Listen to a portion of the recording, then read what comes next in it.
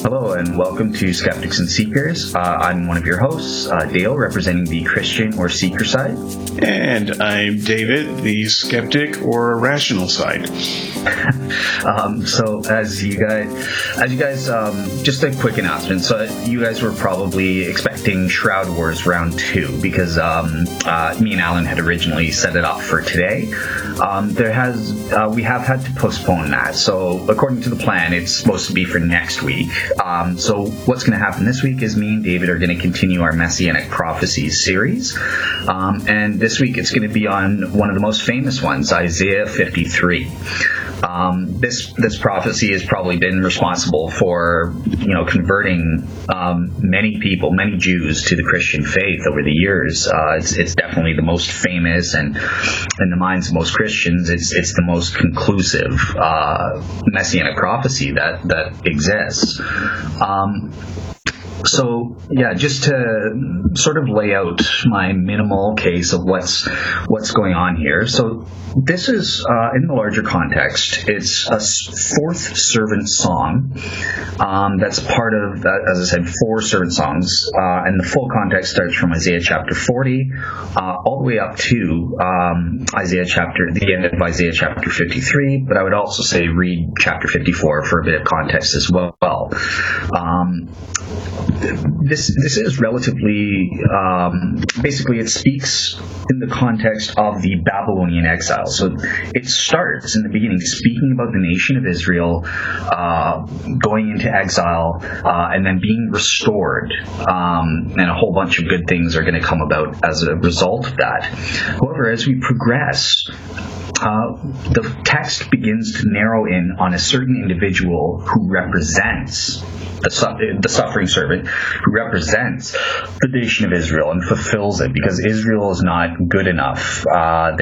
They are spoken of as the blind servant. They're not, a light to the Gentiles. They're not living up to their expectations that is in the overall context of the prophecy when it's talking about Isaiah. So I was thinking, David was bringing up last week that some people interpret this about the nation of Israel. And many modern day Jews try to say this as well.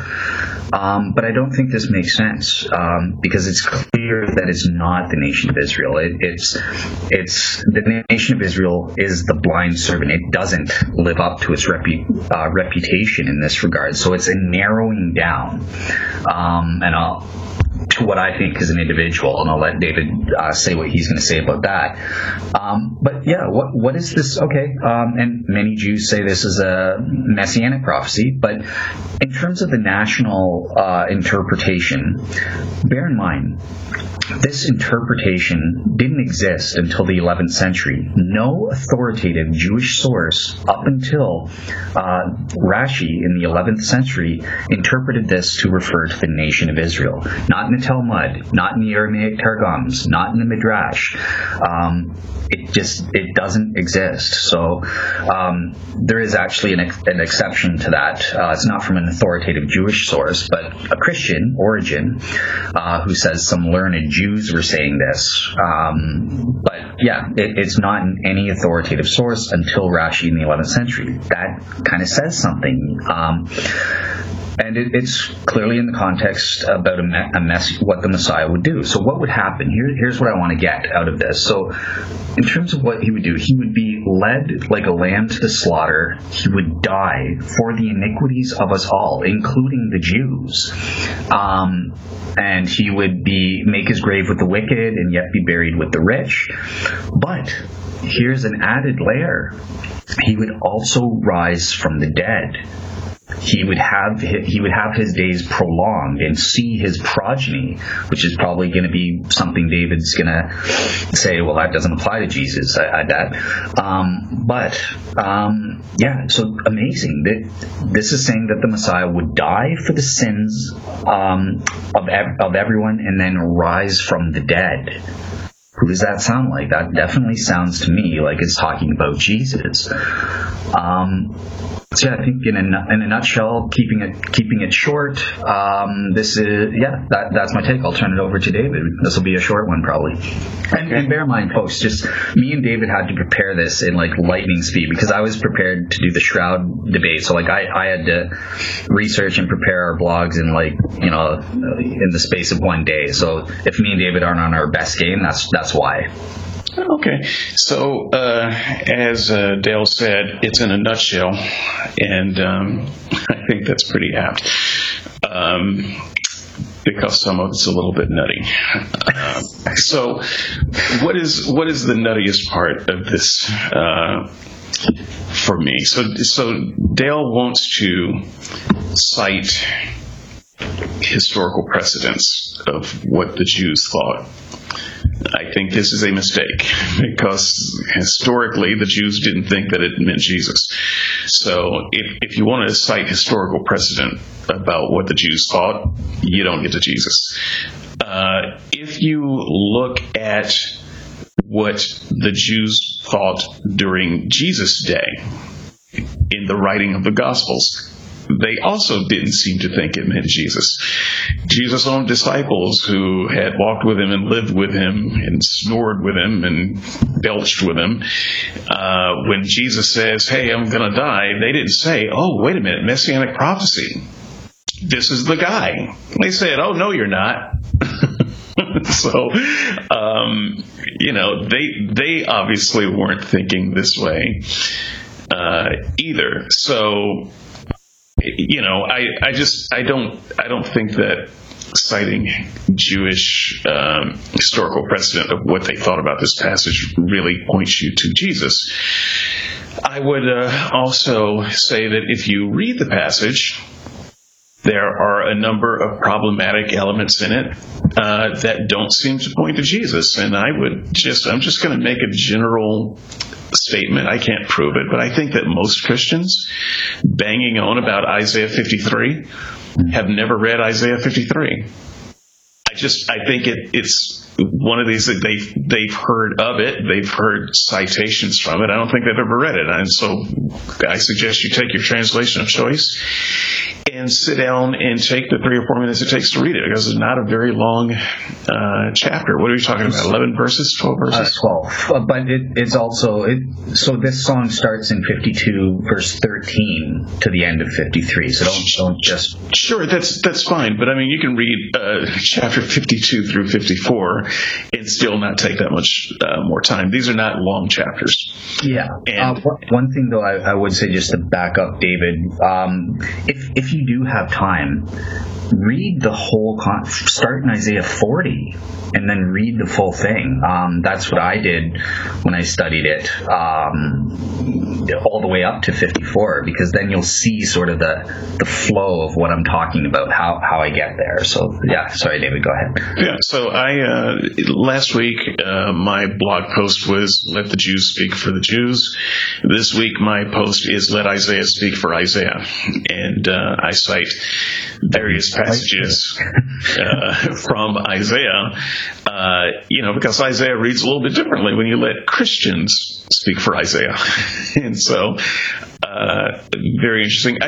Before I start citing Isaiah, I just want to cite something from Dale's blog post this week. He may want to moderate it a bit, but I just want to read one paragraph from it. It says, "Now this verse obviously means to speak of Jesus." And he says, "There is no question about the existence of such an unfalsified claim." And he goes on and he talks about how skeptics are trying to undermine the clear and obvious meaning of this text. There are a couple of things I find a little bit offensive here. One, he used, his whole post is scattered with language like that about how clear and obvious it is. And I mention in my blog post, this is spoken like a person who does not know literature, let alone Jewish literature, and has very little experience in dealing with that academically. academically anyway. So I don't want to suggest that I'm an academic, but I'm enough of an academic to know how difficult and challenging literature can be. We can't even say that things are obvious in literature that's written today by authors we know. And then when you knock it back a few hundred years, you've got to go to school for 4 years to just get in the debate about what the literature meant. And then you knock it back a few thousand years, you're in no man's land where it's impossible to say for certain what some of the poetry meant. But once again, the best you can do after a lot of time in academia is be qualified to debate the issue. So pretending like anything in Jewish poetry is obvious in that someone who disagrees with you is purposely trying to undermine the clear meaning, it's a bit incendiary. It's wrong. I don't think any scholar would take that kind of language seriously. And I was tempted to dismiss Dale's entire argument just on the basis of this. But I proceed, and I will give Dale a chance right now to defend his language, but I will proceed beyond that. But I just want to say, when you're listening to Dale's arguments, he is arguing as if there is not millennia of academic debate on this that goes to this day. In that, all you've got to do is look at the Christian view, and it makes perfect sense. And all those people who don't agree with it, the Jews and the atheists, they're either stupid or dishonest. That's the only conclusion you come to, and that is the wrong way to approach Isaiah 53 or any of the stuff that we're talking about right now. Okay. So, yep. So I did say those things. Here's what I was having in mind. Remember, I had to make this on a quick, off-the-cuff basis. When I say it's obvious, first of all, there are obvious things in literature. That's just not true. I'm sorry. There are clear meanings that aren't hard to understand. Sure, there are other things that are hard to understand, but when I was saying it's clear, I think it's clear. I don't care about the Jews today saying it's referring to the nation. I do think it's clear that it's not talking about the nation, and I have scholarship to back me up as well. We both have scholarship. Sorry? We both have scholarship backing us up, so that's a non-issue. But I'm giving my honest assessment, and I'm not backing down that I think it's clear that it's not referring to the nation. Even, I don't want to get ahead, but David seems to concede this himself. He would disagree with the Jewish scholars that take the national approach, maybe not as forceful as I would. But yeah, I do think that's clear. And I also think it's clear that Jesus has a unfalsified claim to have fulfilled this. To have fulfilled this messianic text. And I know David has a few objections saying, no, there are falsified elements that we'll get to in a minute. But yeah, so that's what I meant. I'm not,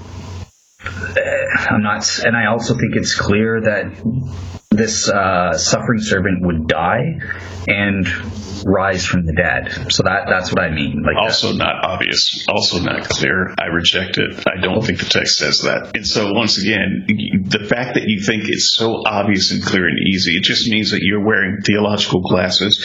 You're bringing theology to a literature fight, and you're not bringing any knowledge of literature. And so, because I see how you're parsing the words, and everything that you're doing is toward a theological end, without what appears to be. I mean, to the extent that you're showing your work, you're not showing any respect for the fact that we're dealing with ancient Jewish poetry. How would you do that?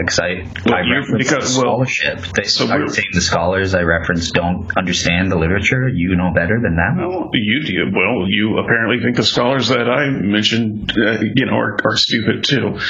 So I think that anytime you read any kind of ancient poetry with theological glasses, things get even more confusing than what they need to be. I mean, it's already a confusing thing. It's already a near impossible thing to parse perfectly.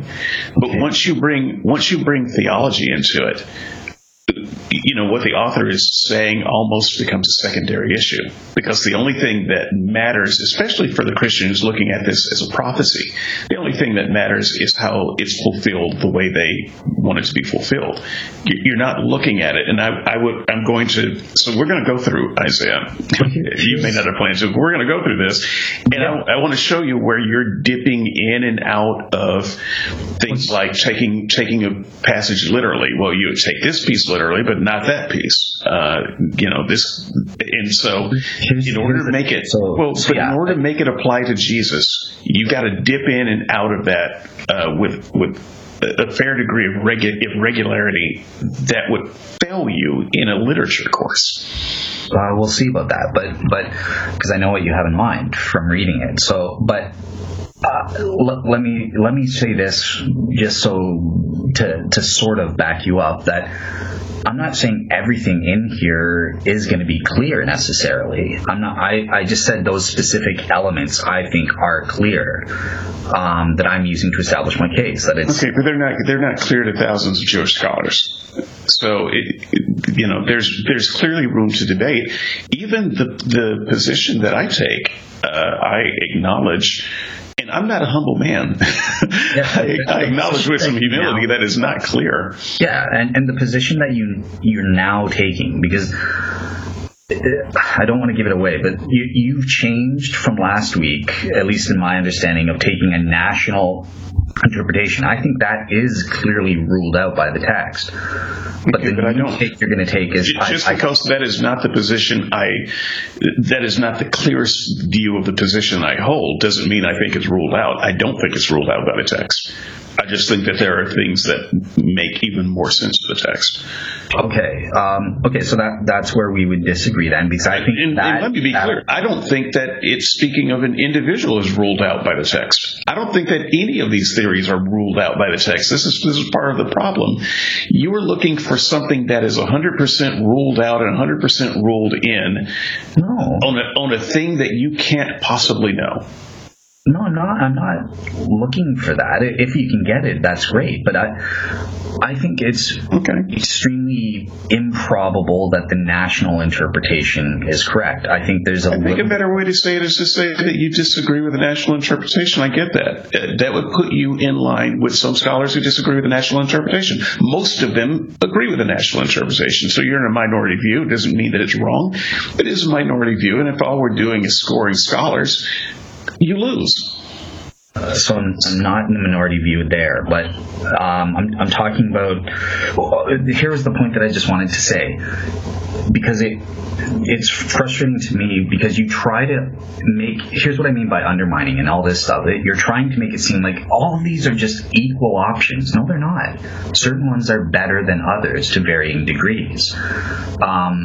So that's why I'm saying we got to get into the text, like what you're going to be doing next. This is what I'm going to be doing next, and I want to go ahead and get into this because it's going to take a long time. All right, but I do want the listener to understand that I am not suggesting that what I am saying is the obvious truth either. I am interpreting literature. But not all claims are equal. Can you just admit that? Like not all claims about things are equal, but in a thing that we don't know the answer to, the best we can do is treat the literature as fairly as we can and have a reasonable debate about it. I think that's the best I'm trying to do. I think I'm more right than you, but I acknowledge that I don't have access to Isaiah. And I don't have access to the kind of scholarship that would give me the complete oeuvre and zeitgeist of the time to fully understand this. And you're crazy if you think you do. Okay, yeah, I think we've said enough on that. I just wanted, well, do you want me to reply? Like, yeah, my only point is, I want people to understand, get into the text and look at the scholarship on both sides, and I think you'll see that certain interpretations are better, and in some cases clearly better. That I'm not even saying that with 100% certainty or anything like that, but I think it's extremely improbable that this text is talking about a national interpretation. There are other interpretations that I'm sure David's going to mention where it's less certain or more debatable. So let me just get into that interpretation right now, so that we quit talking around that. Sure. So the national interpretation would mean that all of the passages of the suffering servant or the special servant is talking about all Jews everywhere, and so that is the most popular view among Jews, I believe.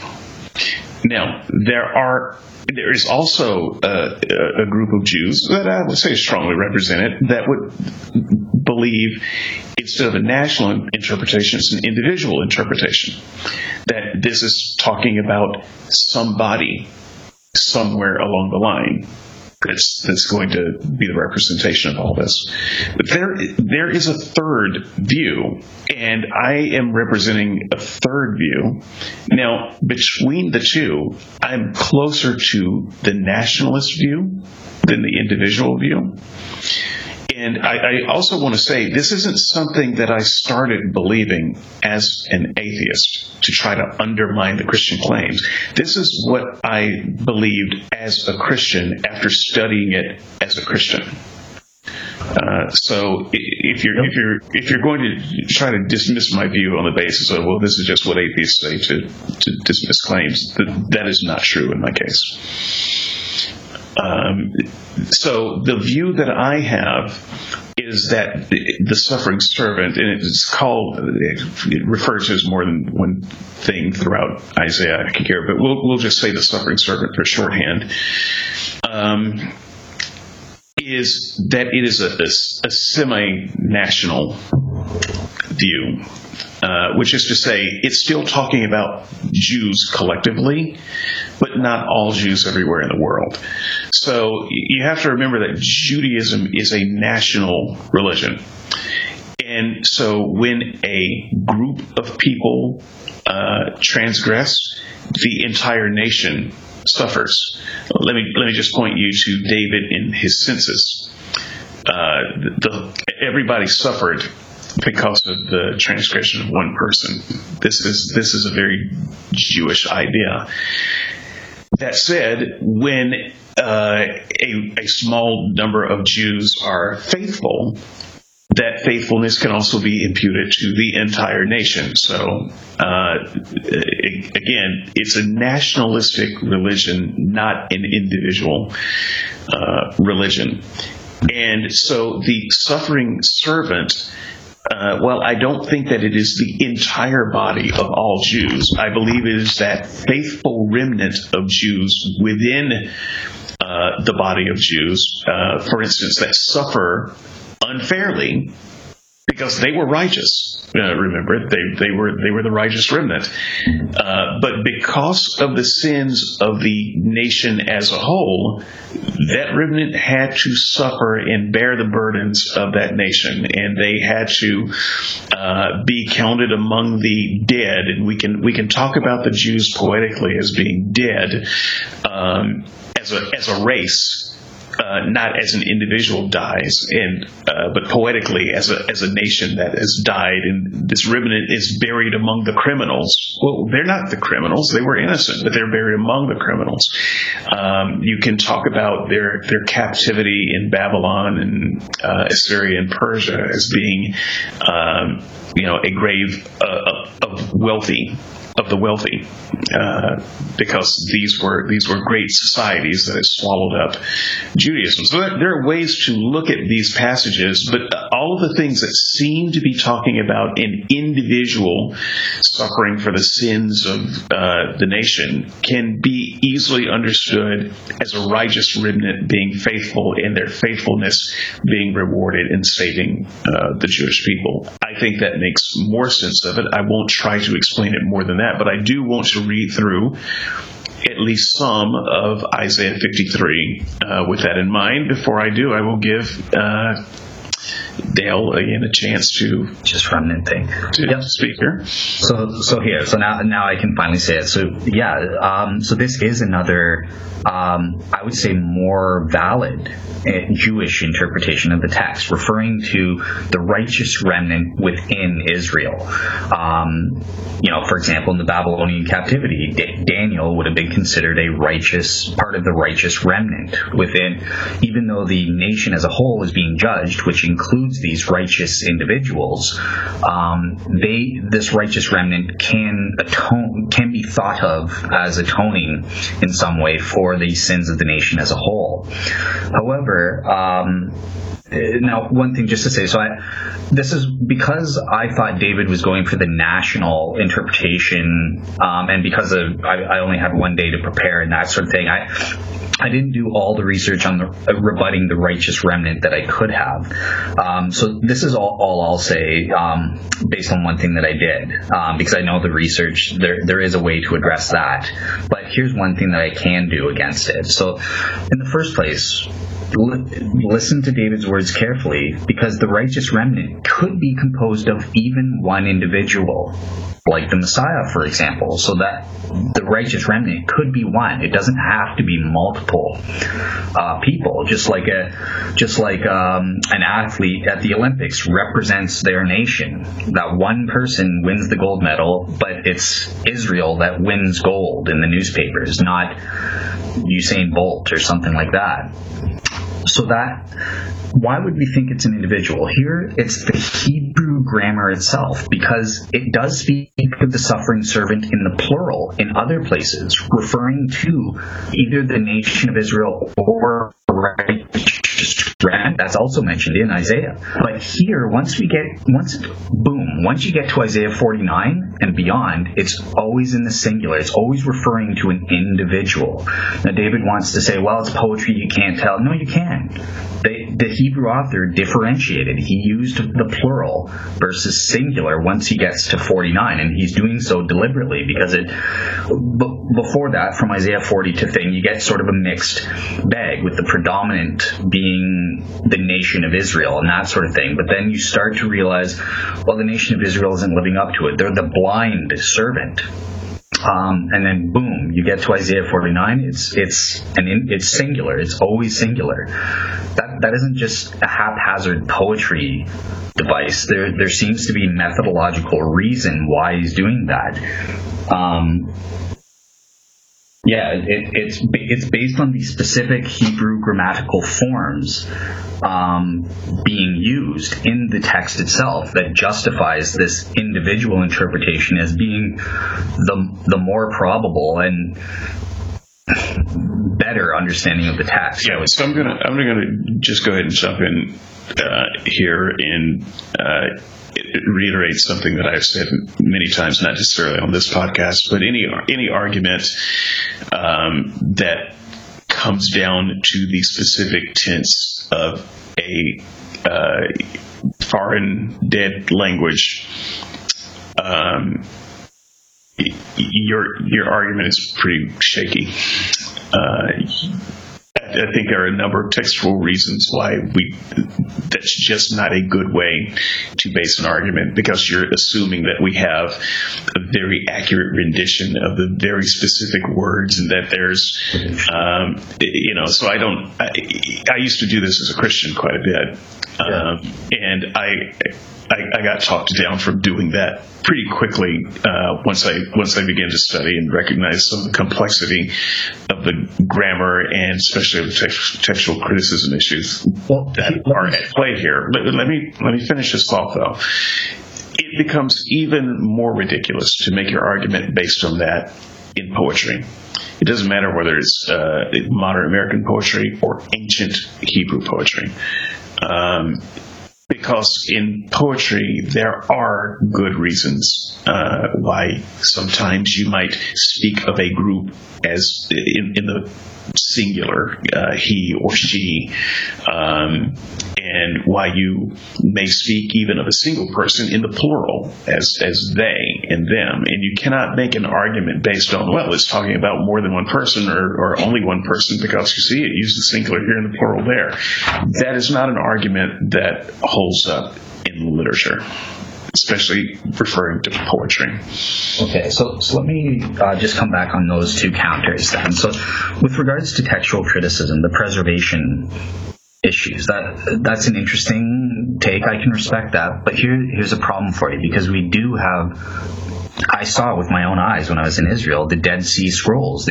We have the great Isaiah scroll that has preserved, about 200 years, 150 to 200 years or so before Jesus. So we have the Hebrew grammar in the form that I'm talking about before Jesus came. So I don't even have to know what it said 700 years ago. If you want to say the Isaiah scroll from the 2nd century BC, we have that. So some guy, if it's totally different from what was written by Isaiah, fine. Some prophet was there in 200 BC predicting Jesus then.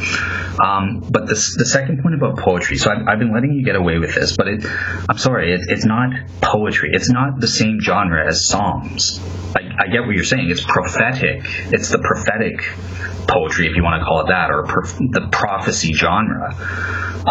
But that's different from like poetry in the Psalms or something like that. So when you call it poetry, it's like you're trying to equivocate. Well, it's the exact same as something like Psalms, where anything goes kind of thing. Well, you're right. I am equivocating by calling it poetry. What I really mean to call it is something closer to apocalyptic language. It's like trying to translate Daniel or Revelation. I think that's even more hopeless. I'm doing you a favor by calling it poetry. That's not a favor then. Even if it hurts my case, I want to be truthful to what it is then. If you think it's prophetic literature that contains great, that's what it is. We need to interpret it in that light. But even still, there is this deliberate change, right? And these aren't the only reasons against the righteous remnant. These are the only things that I can think of on the spot. What do you mean by this is a deliberate change? A deliberate change? What are you talking about? Because it's used in the plural up until Isaiah 49. Then all of a sudden it stops. Then it's always in the singular after that. Okay, so you're back to the plural singular argument. Yeah, I suppose. But I think that we've probably spun the wheel on that as far as we can. Let's actually look at the text. I get so tired of biblical arguments on Unbelievable and other shows that are arguing over passages, and no one ever looks at the passages. So I have taken the liberty to just look at some of them. I won't read the whole thing, and I hate reading. So I hate reading aloud. Please don't soundbite me there, folks. I love to read. I figured I was doing you a favor by not including Isaiah 40 all the way up through Isaiah 54 in my blog. So yeah, I do consider it a favor. Look, I find this stuff pretty dull and pretty dry. So it's this is why I think that most people have never read it. I talk about Isaiah 53 because A, that's the subject of the podcast today, and B, that's what Christians use is a hammer that I think they've never read. Most of them have just never read it. So that said, verse 3, these are things that everybody's familiar with. He was despised and rejected by people, one who experienced pain and was acquainted with illness. People hid their faces from him. He was despised, and we considered him insignificant. Question: Does that sound like Jesus? Well, you might say, well, of course it does. You see, he was despised by the crowd who said, crucify him, and rejected on the cross. You're talking about 5 minutes of his life. at some point we're all despised and rejected. We all feel despised and rejected. That can mean anyone. And as far as acquainted with pain and illness, we've all been acquainted with pain and illness. Was Jesus really a man who was what you would consider sickly? Did he have fibromyalgia? Was he, broken down, beaten down physically in some way where you'd say he was in constant agony? No, that doesn't sound like Jesus. And as far as being despised and rejected by the people, as Christians tell the gospel story, Jesus was one of the most popular men. He was the Beatles throughout his ministry. Was he insignificant? Well, he was a person who was pronounced King of the Jews before he was born. A special star came and pointed out where he was located. He shows up in the temple at 12 years old, and he's got everyone's attention, and he's got nothing but crowds. Half of the time he doesn't even want during his ministry. The public officials are out to kill him. He's not insignificant. So how does this passage really relate to Jesus in a specific way? I don't think it does. Okay, so a couple objections, right? Jesus has crowds interested in him, and he was sickly when he died, right?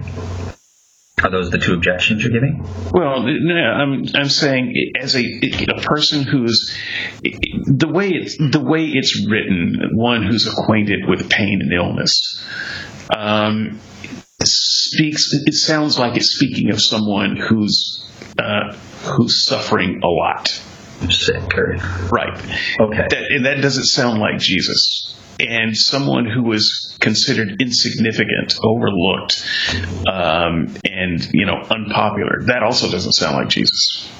Okay, so here's where you're wrong then. So taking the sick part first, that's actually a mistranslation. It doesn't say the Messiah himself would be sick. It says in the Hebrew, according to the Hebrew, he would be, and this is both Jewish and Christian translations, major translations. The text says that the servant of the Lord will be a man who is intimately associated with pain, grief, and sickness. A man suffering at the hands of people and crushed by the Lord as a guilt offering on our behalf. This is also consistent with major rabbinic interpretations. I know David doesn't like me pointing to that, but I think it's important to see what the ancient Jews, that they're in agreement with me. Jesus was certainly associated with the sick. He healed a heck of a lot of people in the Gospels. So actually this does refer to Jesus perfectly. Sure, you can certainly read it that way. I'm not suggesting that you can't read it that way, but you can also read it exactly the way that the New English Translation reads it, which is the version that I am quoting right now. Those aren't idiots either. So look, I'm not trying to debate every point. I'm just trying to say that there is a reading of this that doesn't look a lot like Jesus. But take away that point, I'm still not sure where you get that he was considered insignificant. Insignificant by whom? Yep. Just to read, so it says he will grow up like a young plant or a tender plant, and like a root out of dry ground. Well, that was Jesus. I mean, growing up, nobody really paid attention to him. Nobody cared. His miraculous birth had subsided. I guess people forgot about it when he went down to Egypt and came back up.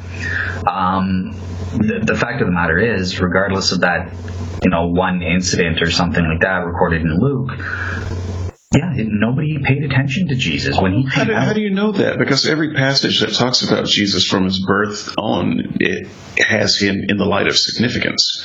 So you're just assuming that the time that the Bible's not covering, he was insignificant. No, I'm not assuming that. Actually, it's implied in the Bible itself, because for example, guess what? Here's my argument. Think about this. When he comes out and starts doing his ministry, his own relatives who came out and said, "Oh, you're crazy. You're not the Messiah. You're you're crazy. Talking like this and all this sort of thing." They respond to him in a way as though he was just some ordinary schmuck that's all of a sudden taken leave of his senses and thinks he's... I will thank you not to make my own arguments for week 5. Okay. Because you're not really helping yourself there. Don't worry, I'll cover that. Okay. But yeah, so let me just say this then. I think whether this screws me over for part 5 or not, that this does apply to Jesus. That's going to screw you over because it's inconsistent. 1 minute he's the most famous person, he's the Beatles of his day, but when he needs to fulfill this prophecy, he's insignificant. This is how prophecy works, folks. It's talking about how he grew up, right? How do you really? Yeah, verse 2. He grew up before them like a tender plant and like a root out of dry ground. He didn't have an impressive form or majesty that we should look at him, no appearance that we should desire him. And then it goes into he was despised and rejected by men. Well, that happened. That doesn't say he was always despised or rejected at every single point in his life. Always insignificant, right? So you can read this prophecy. I'm saying throughout most of the life of Jesus that we can read about, this passage does not speak to him at all. Now, granted, I will give you that you can interpret the pain and illness as being around people who are in pain and illness. I suppose that's true. That's true of everybody who was a Jew. So that doesn't really cover anything. So you can say one of the lines in this piece of poetry is neutral, and the others seem to be pointing away from Jesus. But let's look at some more. Sure. Verse 5, he was wounded because of our rebellious deeds, crushed. Of course, I didn't really want to go over this too much because I guess I've started. Crushed because of our sins. He endured punishment that made us well. Because of his wounds, we were healed. I just wanted to point out when I put this in the blog that this actually makes sense of the remnant theory. The remnant theory makes sense of this as well, because as I explained, the remnant were the righteous people who held up their end of the bargain and suffered quietly because of the sins of everyone else, is exactly what restores Israel. Now, you can say, well, but that could also mean one person. I don't reject that. But it can also mean the righteous remnant. There's nothing in there that says, oh, this has to be Jesus, or even that it has to be one person. Here's one thing that I remember that could counter this then, the remnant versus an versus Jesus. So he's offered as a guilt offering, is in the text, right? And those offerings have to be flawless lambs, interpreted to mean they don't have iniquity or sin, are sinless. Jesus was that. The righteous remnant wasn't sinless. They committed sins, even though overall they were good. So that might be a way to rule out the righteous remnant. So I'm not gonna rebut rebuttals outside of Isaiah 53 today. Okay. So all right. Yeah, that takes us a little bit further afield. Okay. Verse 7. He was treated harshly and afflicted. That's, like I said, that's true of 10 minutes of Jesus' life. But he did not even open his mouth. That is not true. So even if you take what I call the 10 worst minutes of Jesus' life, he was pretty chatty. Just depends on which gospel you read. So like a lamb to the slaughter block, like a sheep, silent, 4 shears. This is poetry, so it's a lot of repetition, sorry. He did not even open his mouth. Poetry. Or read poetry, people. But once again, if you want to read it literally, that's not Jesus. That actually does not describe him. Now, I know that some of the description, written by the gospel creative writers, had him silent during some of the times, but not all. And so it's one of those things where you can say, oh, look, it's Jesus, because, this particular gospel writer says he's silent. But when a gospel writer wants to show Jesus making a strong argument, then he's not silenced, and he's arguing with Pilate about the nature of truth, and he's anyway, that's not necessarily a description of Jesus during the Passion. Okay, but it's not, just to be clear then, it's not falsified that it could be Jesus under your prophetic poetry argument then. If what you're saying is true, you can't falsify that Jesus fulfills this. Well, this is where I would say this is Dale dipping in and out of his literal reading of this passage. If you want to be consistent, Jesus doesn't match that description. But if you want to be more literally correct, then yes, you could probably say it doesn't rule him out. But what Jesus wasn't is he wasn't silent during his Passion. Okay, I was just going to avoid. Okay, fine, then I'll defend it literally, because again, you don't understand the Hebrew text. It's saying, look, he would be led like a lamb to the slaughter and not resist arrest, which is what Jesus did. This is what the Hebrew text means to say in this sense. It's in this, so him quoting Psalm 22 on the cross. Did not open his mouth. Sorry? Did not open his mouth. In his defense is what it's is what the Hebrew text in this passage is getting at. This is from Hebrew scholars. Okay. He's not going to raise his voice in resistance to the charges brought against him. Jesus did that. It's not saying... We'll talk a little bit in week 5 about that, but in week 5 I also might mention that just before that scene in the where he's captured, he tells his disciples to bring swords. Okay, so he was violent. Okay, yeah. I mean, just a thing. When Peter chops off the ear of the soldier, that wasn't just Peter being impulsive. Jesus told him to bring a sword and be ready. So that's in your Bible. It's in your gospel story. Just saying. There are a number of ways that you can read it. You can kind of poeticize some of it and say, well, you're taking that too literally. This has to be Jesus, but then when you literalize some of it, then suddenly it's not Jesus. So, are we going to read this consistently? When did Jesus order violence? Ordering them to have swords for their self-defense is not a violent.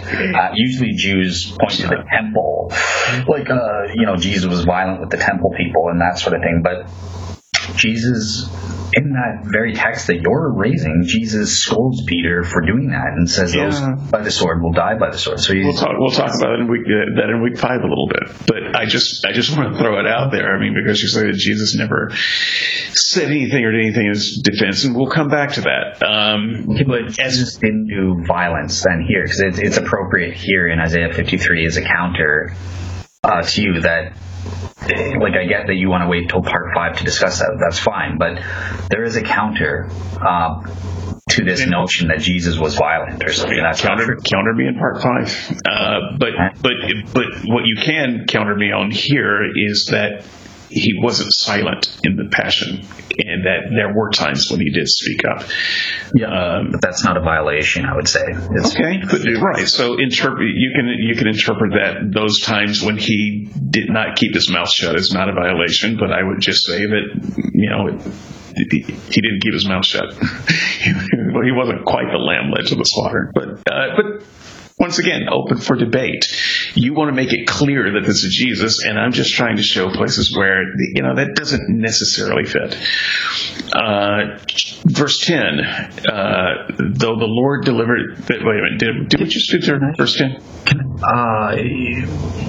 Crush him severely. No, I think no. Okay, but can I just go ahead? Just remember because people will just listen to you and forget. Remember my counter though. I'm saying Isaiah 7.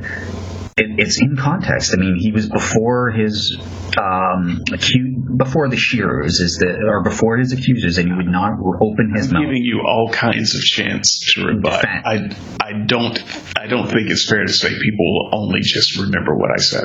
No, I mean because we covered that and gave both sides, but then you brought it up again about the open mouth. So I just want to remember there's that counter. I'm sorry, you're not going to have the last word every time. If that's what you're being given ample opportunity to make your case. Right? Yeah, so I am just making mine.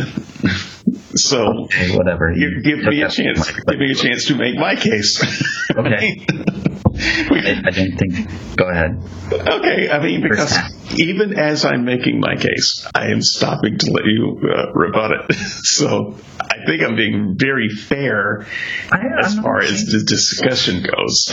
Okay. I don't get why you take it this way. I was just saying, look, you gave your case, then I gave that counter or whatever, then you said it again 10 minutes later. So I wanted to just remind guys, but remember, I had something to say there as well. I'm not trying to be.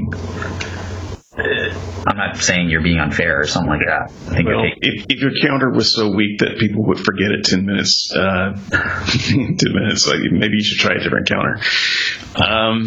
Whatever. Yeah. Okay. Go ahead. Move on. Okay. Verse 10. So though the Lord desired to crush him and make him ill,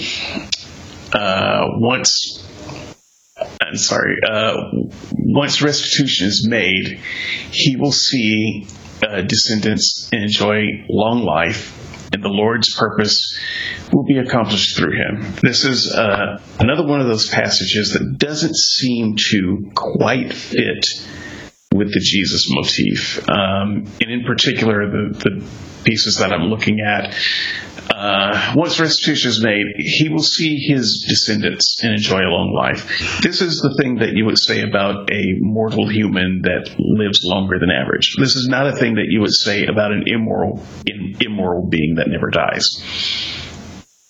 Okay, so that's not true. It doesn't say physical, it doesn't say descendants. The Hebrew expression is see seed. This is the only time in all of the Tanakh, all of this Old Testament, that this specific phrase is used. So right there, you can't be dogmatic as to what it's saying. It's not the case that it's necessarily talking about physical offspring. It could very well be talking about metaphorical brothers and sisters or offspring, fellow sons of God, which Christians are said to be. So yeah, I would just say see his seed. This is a unique phrase, and this is where there could be a gray zone as to what it's talking about. I don't think it's clear whether it's referring to physical or metaphorical. We just don't know, because this is the only time this particular phrase in the Hebrew is ever used in the entire Bible. Yeah, I haven't encountered any Jewish scholarship that saw this as anything other than descendants. But, that's not to say that there aren't. You can find Jews, saying all kinds of things, but it seems like the bulk of the scholarship is descendants, no matter how rare this particular formation of that happens to be. And in that view, Jesus didn't have any. And as far as enjoying a long life, once again, this is a type of thing that is awkward when talking about an immoral being. This is a long life only makes sense for someone who would otherwise, who's going to die. I'm sorry, so a long life only makes sense for someone who's going to die? Right. A long life, if you can say, that person was particularly long-lived. George Herbert Walker Bush died today, or yesterday, or the news today. He had a long life. He was 94 years old. And so one can say he enjoyed a long life. You wouldn't say that necessarily of a person who was incapable of dying. I mean, it would be true that they had a long life because they're incapable of dying, but that would be an awkward phrase that would be confusing there. If what you're referring to is someone who's living forever, there are easier ways to say, even in poetry, that this is someone who's living forever. Yep. Okay, so I get what you're saying. So, first of all, Jesus did die. Obviously, the text speaks of him dying. But then resurrection is prophesied because his days are going to be prolonged after that. So, yeah, it does seem to make sense in prophetic poetry language, as David likes to call it. But it makes sense. He did have a end to his life, but then they're prolonged after that. With it, how could that come about? This is where the resurrection part comes in. Well, is he gonna die again? No, but then you wouldn't say it was a long life. That kind of phraseology suggests a mortal life. I would also argue that this is not talking about resurrection. I know that you see resurrection all through here, but what I see when it's talking about the dying and then returning is the death of the nation of Israel and the rebirth of Israel. That's not a human death and then a human resurrection. So in many ways, we can say that an organization died, but then it came back. We can say that about sports teams. We can say that about any number of things. We use this language metaphorically all the time. We're not talking about, something literally dying, decaying, and then getting resuscitated. That's a particularly Christian view, and I don't know that fits very well here. I'm going to stop short of saying it doesn't fit at all, but it doesn't seem to be the most natural reading. Okay, so David is correct in that he's it can be used in prophetic language. Even in context of Isaiah, it's talking about the nation of Israel dies through the Babylonian exile, and then is restored, to life in terms of the metaphor. But the Messiah here at this point, it's focusing down onto the Messiah, and I'm not going to recap the same arguments. We've already addressed that. That was the first thing we addressed, that the national interpretation doesn't make sense. But here's one point I didn't say. So if it is the nation of Israel here, the nation of Israel is referred to as the blind servant. It's not fulfilling this. And it's not the case that Israel was restored. I mean, just read Isaiah 50 up to Isaiah 54. It's clear the nation of Israel never did this. It was destroyed. It was conquered again by successive foreign invaders. So it's like, if what David is saying is true, it would be he died, rose again, died, then rose again, died, then rose again multiple times, right? And it still hasn't risen to this day after the ancient Romans destroyed it. Okay, but under the late fulfillment theory that you were proposing last week and will continue to propose, these things haven't happened under Jesus either. You're just waiting for a later time for the complete fulfillment. Yeah, but the things that I've said have already come to pass. It's already happened that the nation of Israel has died, rose again, died, rose again, died, rose again. And it's already true that the righteous remnant has done their work, but maybe the complete restoration of Israel hasn't taken place yet. So I don't see what your objection is. Okay, so you're saying that it's died and it's in the process of rising again. Sure. It hasn't. It's a future fulfillment. If you want to use future fulfillment, because you require future fulfillment to fit Jesus in here too. As we discussed last week, Jeremiah 31 hasn't happened. Yeah, I do, but it just doesn't make sense in terms of the nation of Israel, because it has had its full restoration. How do you know? But then it's died again. Well, how do you know it's had its full restoration? It's had some aspects of restoration, and one step forward, 2 steps back, 2 steps forward, 1 step back. That doesn't mean that it's had the final fulfillment. I think the ancient Jews did. That's why they call Cyrus the Great. He's the only pagan in human history to be called Mashiach, the Anointed One, or Messiah, as we translate it. They were restored. The nation was restored in their eyes. They would have said I am giving you an option of looking at this passage the same way you look at the Jesus fulfillment, in saying that there's a partial fulfillment and we're waiting on the rest. And that can easily be applied to this as well. I'm not saying it's the way it is. I don't understand this prophecy completely. I can only get bits and pieces of it, but that's a possibility. You cannot say that that's not a possibility. Yeah. No. Okay. So, I'm thinking about it because Jews would say what you're saying. Actually, they don't believe that. They do say what I'm saying. They believe that the Messiah, the fulfillment of this thing, is in the future.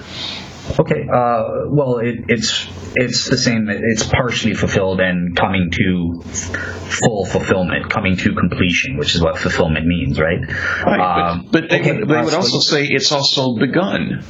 Right, and so they would look at this and say, it's fulfilled, not in Jesus. The righteous remnant did their job, and the ultimate fulfillment will come. I don't see what your objection to that is. I'm not. After thinking about it, I'm giving it to you, but I would just say we have other reasons, some of which I've provided here in the podcast, as to why it's not referring to a nation but to an individual. I think that we have agreed earlier that individual.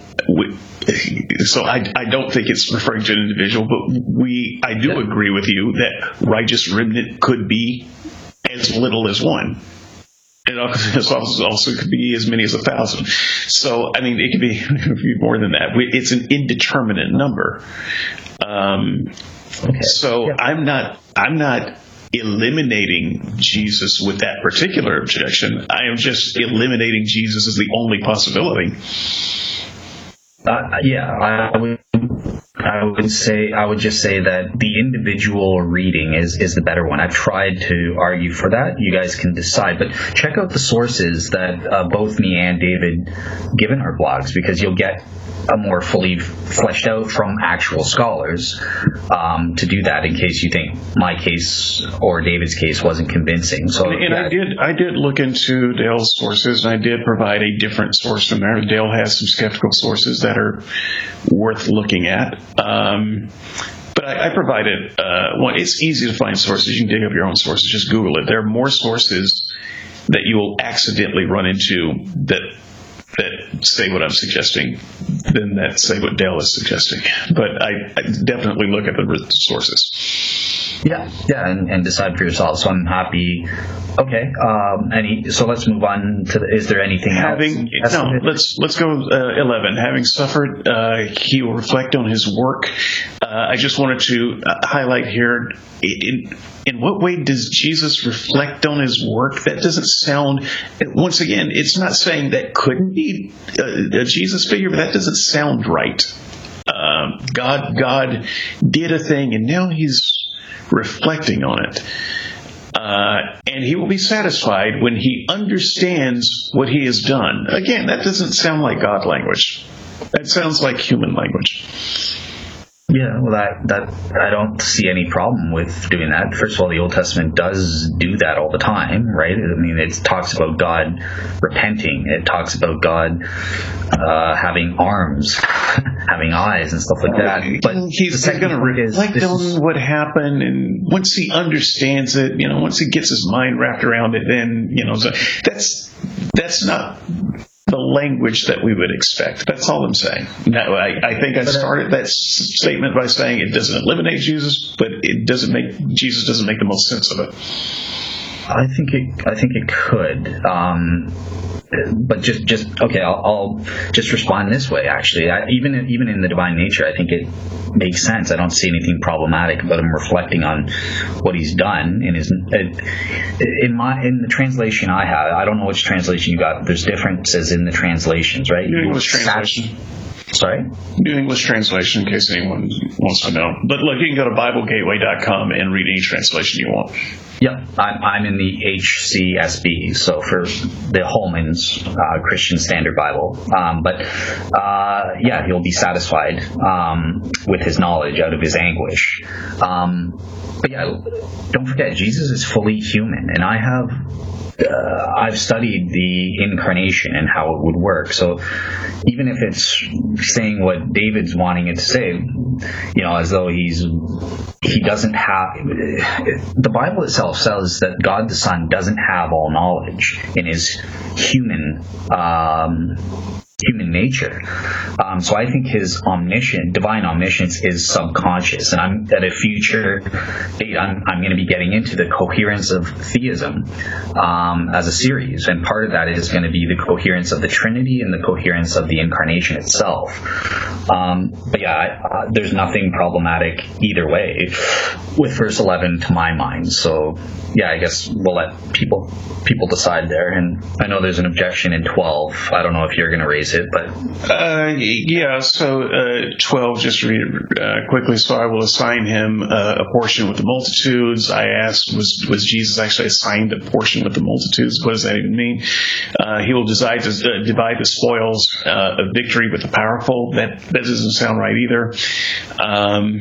But I will let you raise anything out of 12 you want, because that is mostly my case of going through this and saying, look, there's some things that you can say sound like Jesus, but there's an awful lot in here that sounds like either not Jesus or where Jesus doesn't fit as well as a different interpretation.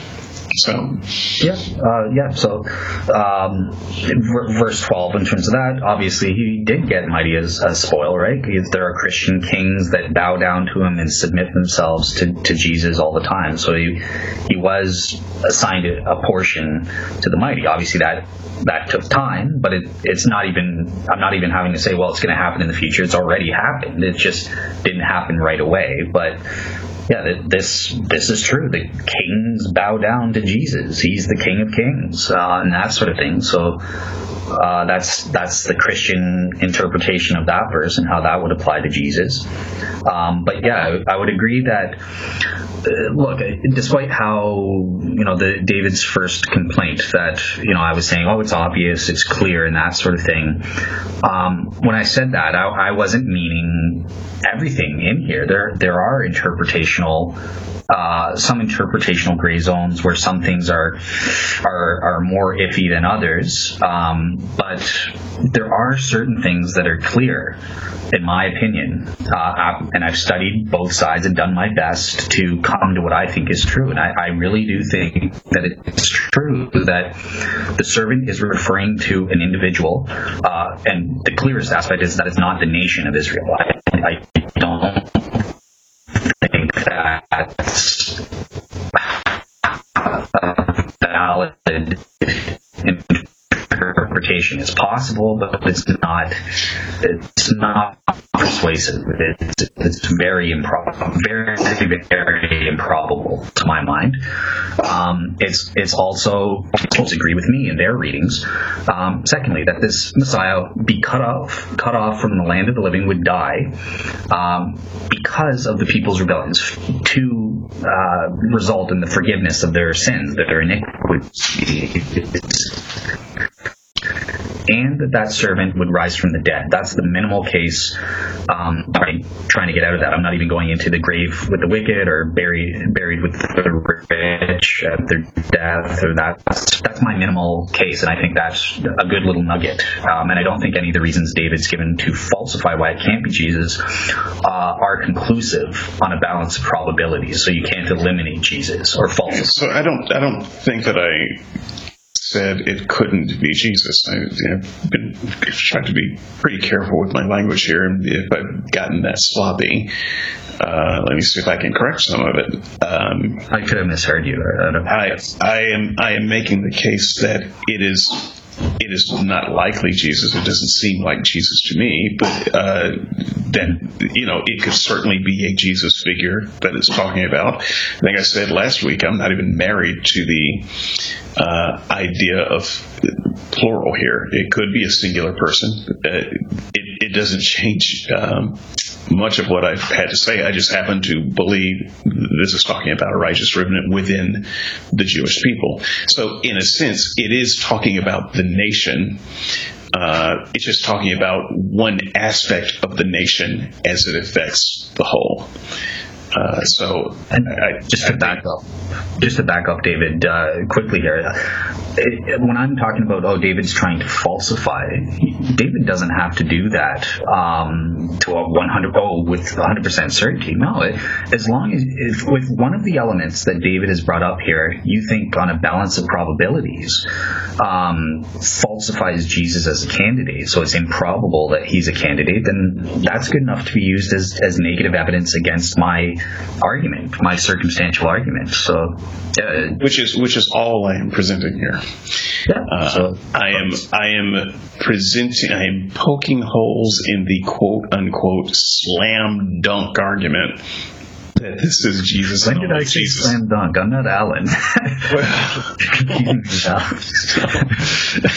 So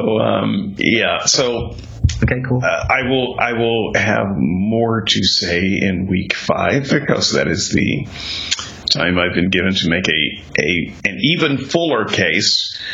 But I think you don't have to perfectly understand Isaiah 53 because no one does. But B, using the kind of almost Molinistic response that Dale tends to use a lot, all I need to do is give you one Bible alternative. And so, I don't actually have to make the case that it means a particular thing. All I have to do is present an argument that it could reasonably mean something else. So I've been doing that, but I'm also not doing it disingenuously. I've read a lot of scholarship. I read for hours before we went on air today. I've studied this throughout the course of my life. And the balance of scholarship on this subject seems to agree more with me than Dale. Now, granted, the balance of Christian scholarship does not agree with me, but Christians have a very particular reason for why they want to read it a certain way. And when you take that reason out of it and just let Isaiah speak for himself, you don't come particularly close to the Christian interpretation of it. And so, once again, though, whether you think you come close or not, or whether you think, actually, there could be something else, if you just land there, I still win this round. And that's all I'm doing is winning this round and moving on to the next one.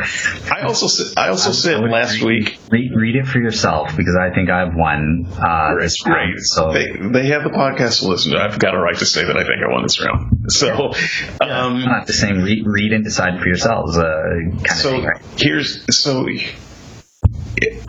thing. I've said kind of repeatedly through this. Look, last week we had this brief discussion. I wanted to skip Isaiah 53. Mm-hmm. I think it's a non-event.